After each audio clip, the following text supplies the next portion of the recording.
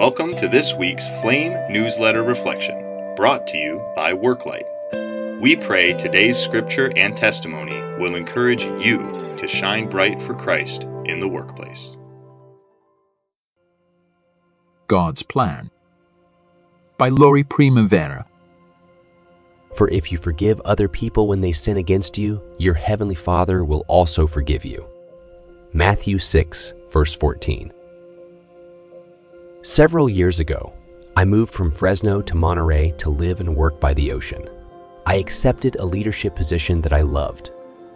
After several years, a colleague and trusted friend betrayed me by confiding to the CEO some concerns that I'd shared with her. The CEO of the organization was a very smart man who was fraught with bouts of anger and bouts of depression. My friend and I shared both admiration for his business acumen and concerns about his emotional outbursts. My relationship with the CEO was destroyed. I knew that I could not stay in the organization, even though he did not confront me with what I had said about him. I was both hurt and angry.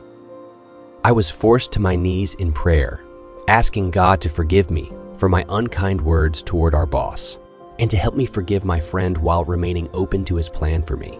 I loved living in Monterey, and yet this job was clearly over for me. After 5 months of prayer and waiting on the Lord, I was hired into a position in Fresno that was aligned with my abilities and values.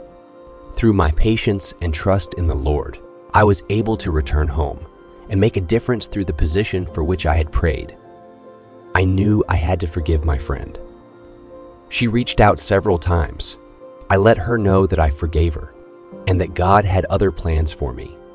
While we are no longer close friends, my ability to forgive her gave me the freedom to move on. Lori Primavera has been a nurse and healthcare leader for the last 30 years, overseeing outpatient programs such as hospice and home health. She currently coordinates a Stephen Ministry program at her church. Pray.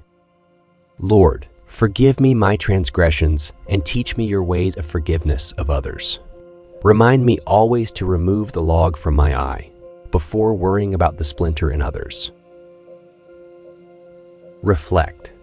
Was there a time that you needed to ask God for forgiveness while forgiving someone else? Discuss.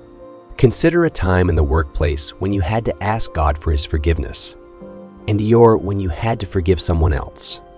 What was the outcome?